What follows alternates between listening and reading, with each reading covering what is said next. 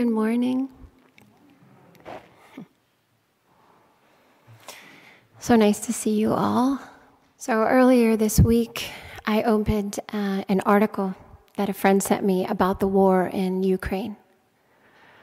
And it was very early, and the house was silent, and the neighborhood was silent.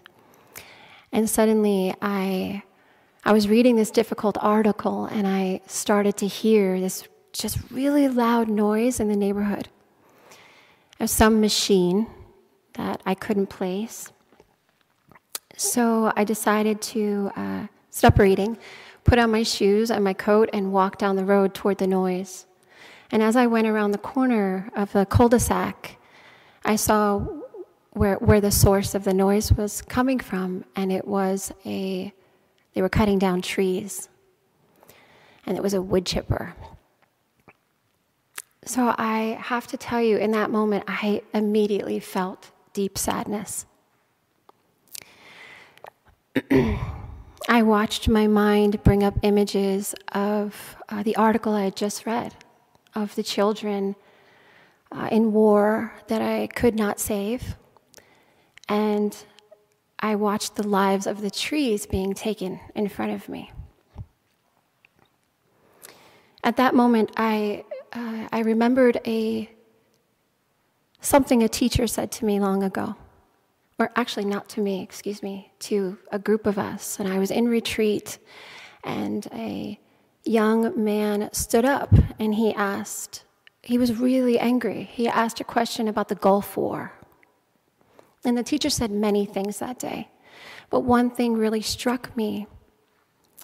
He said that instead of looking at the light's source, we only look where the rays hit the ground. And I stood there kind of transfixed on the road, thinking about the source of war and the source of suffering. There's only so much we can do to ease the suffering, which creates a feeling of helplessness. Not being able to stop the wars in our world, in our neighborhoods, in our family, in those that are closest to us. It's very difficult to be unable to take pain away, sickness away, addiction away, suffering away. Reverend Park is our teacher. One of our teachers recently said, even our spiritual teachers cannot reach in and grab our hearts to transfer the Dharma to us. They can't take our ignorance away. The great Buddhist master, teacher, activist, Thich Nhat Hanh once said that we often think of peace as the absence of war, that if powerful countries would reduce their weapon arsenals, we could have peace. But if we look deeply into the weapons, we see our own minds, our own prejudices, fears, and ignorance. Even if we transport all the bombs to the moon, the roots of war and the roots of bombs are still there in our hearts and minds. And sooner or later, we will make new bombs. To work for peace is to uproot war from ourselves and from the hearts of men and women.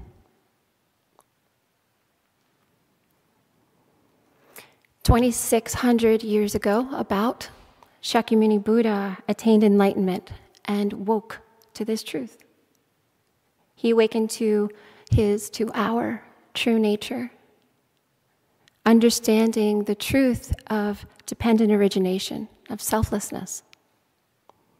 We are empty of a separate self, which means looking at our Won Buddhist tradition, we are dependent upon the four graces for our existence. We are dependent upon the grace of heaven and earth, which among other things is we are dependent upon the air we breathe, the earth we walk on for our existence. We are dependent upon the grace of parents, those that gave birth to us, those that raised us, and our spiritual parents. We're dependent upon fellow beings.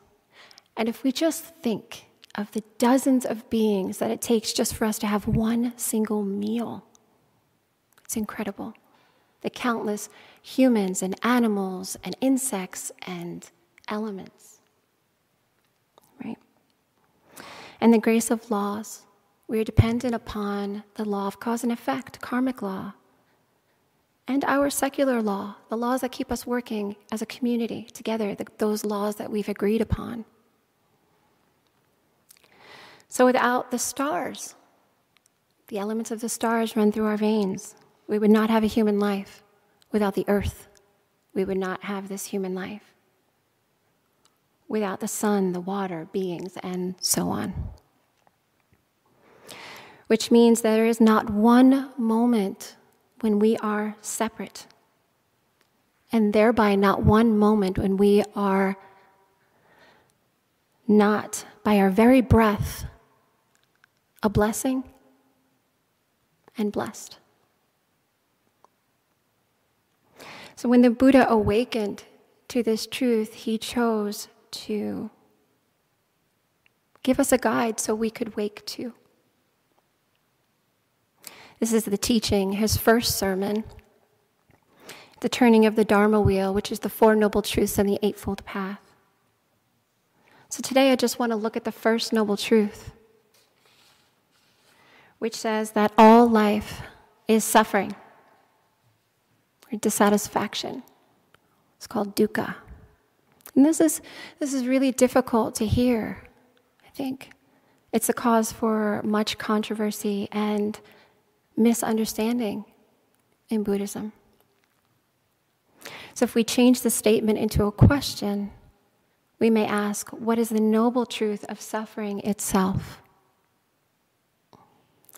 And this is important to ask, because this is the teaching that paves the pathway so we can walk easily.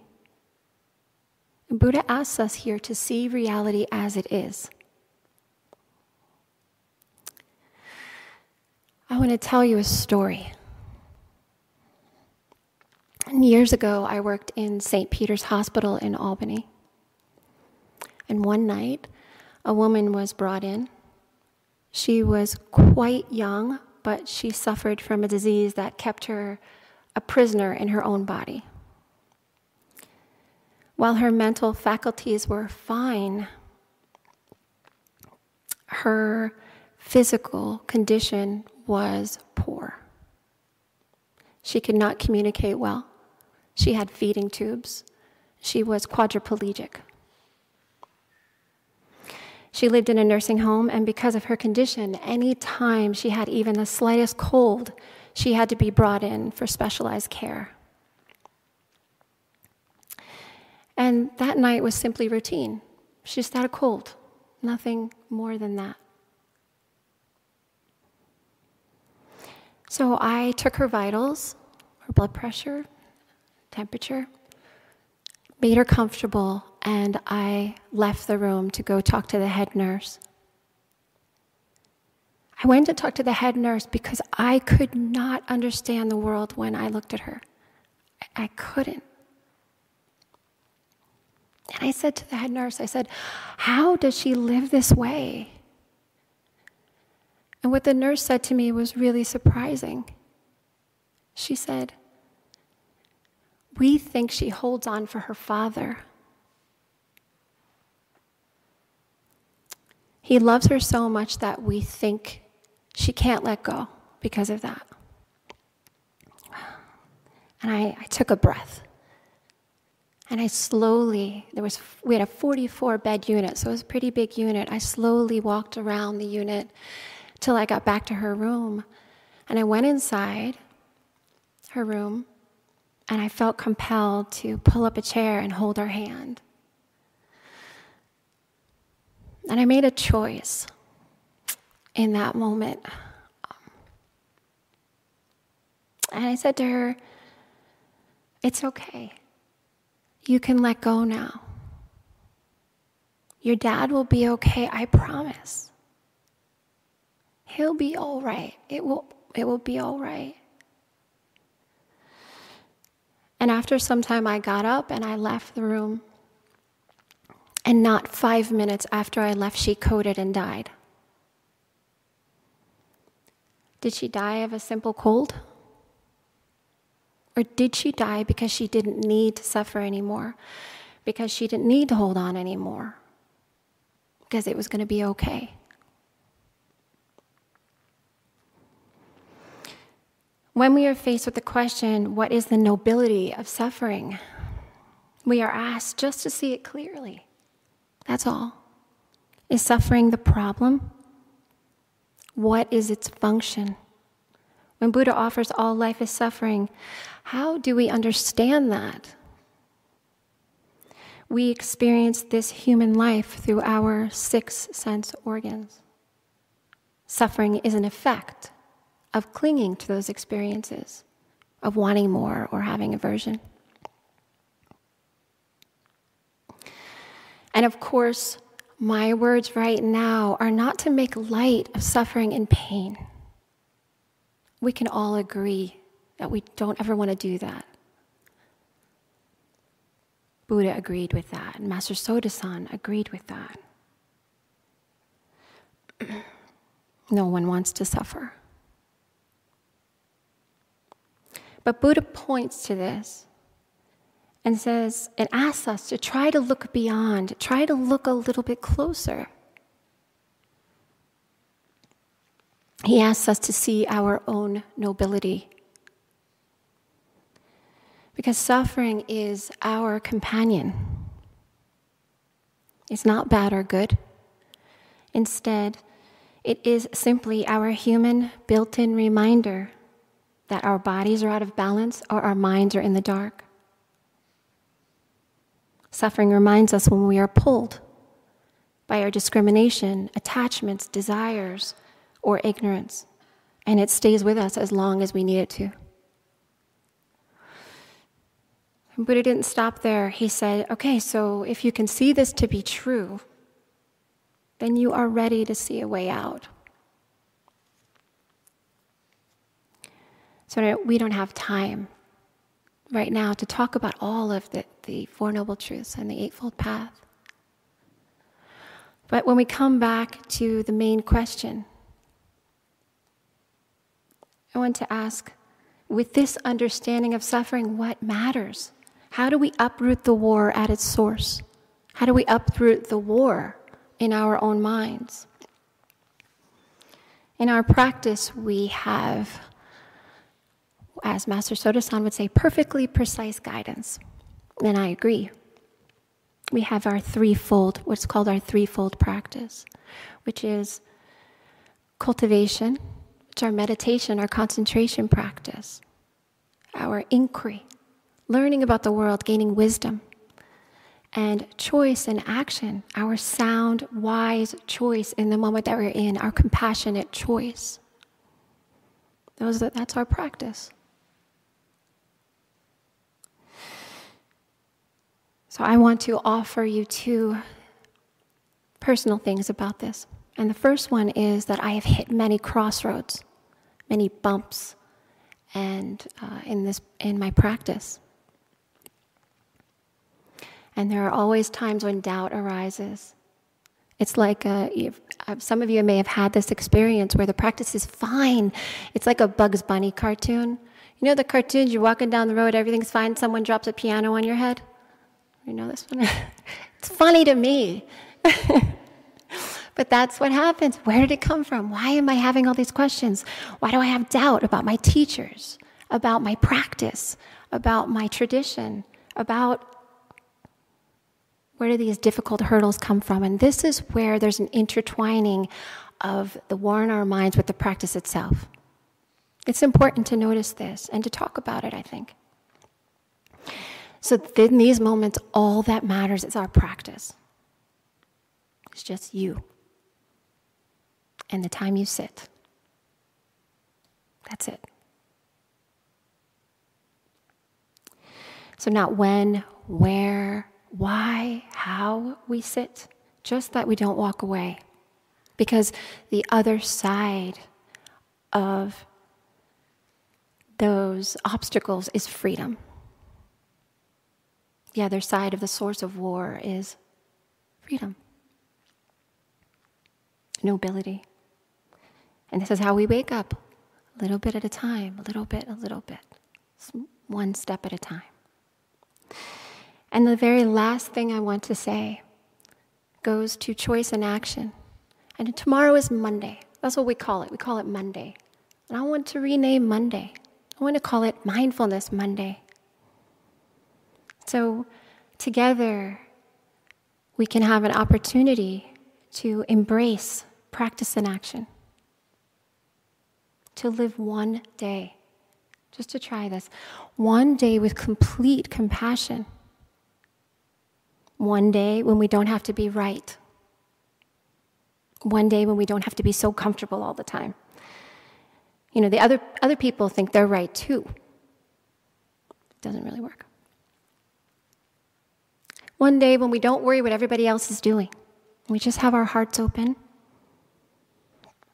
One day when the weather is just the weather. That's it. Each footstep is something to be grateful for.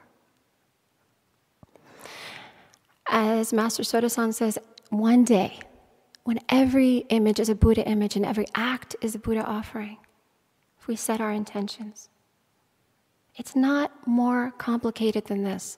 Enlightenment is not more complicated than this. This is when we make an effort daily in each moment that we're in to see beyond our senses, beyond our own egoic arising mind. Then the pathway becomes the blood that runs through our veins. It's no longer separate. Our practice is our practice in all moments. This is when all dharmas and teachings return to their source, just as every drop of blood returns to the heart. It comes home. So originally we may say that our minds are the source of war. We may say our minds are the source of war, but it's not originally. Our minds are not the source of war. They are the source of natural and unconditional limitlessness. They are the source of wholehearted compassion without discrimination, delusion, wrongdoing. So I hope together we'll begin tomorrow morning and stop the war, the continuum of wars. Not just the war in Ukraine, but the unending war. Thank you.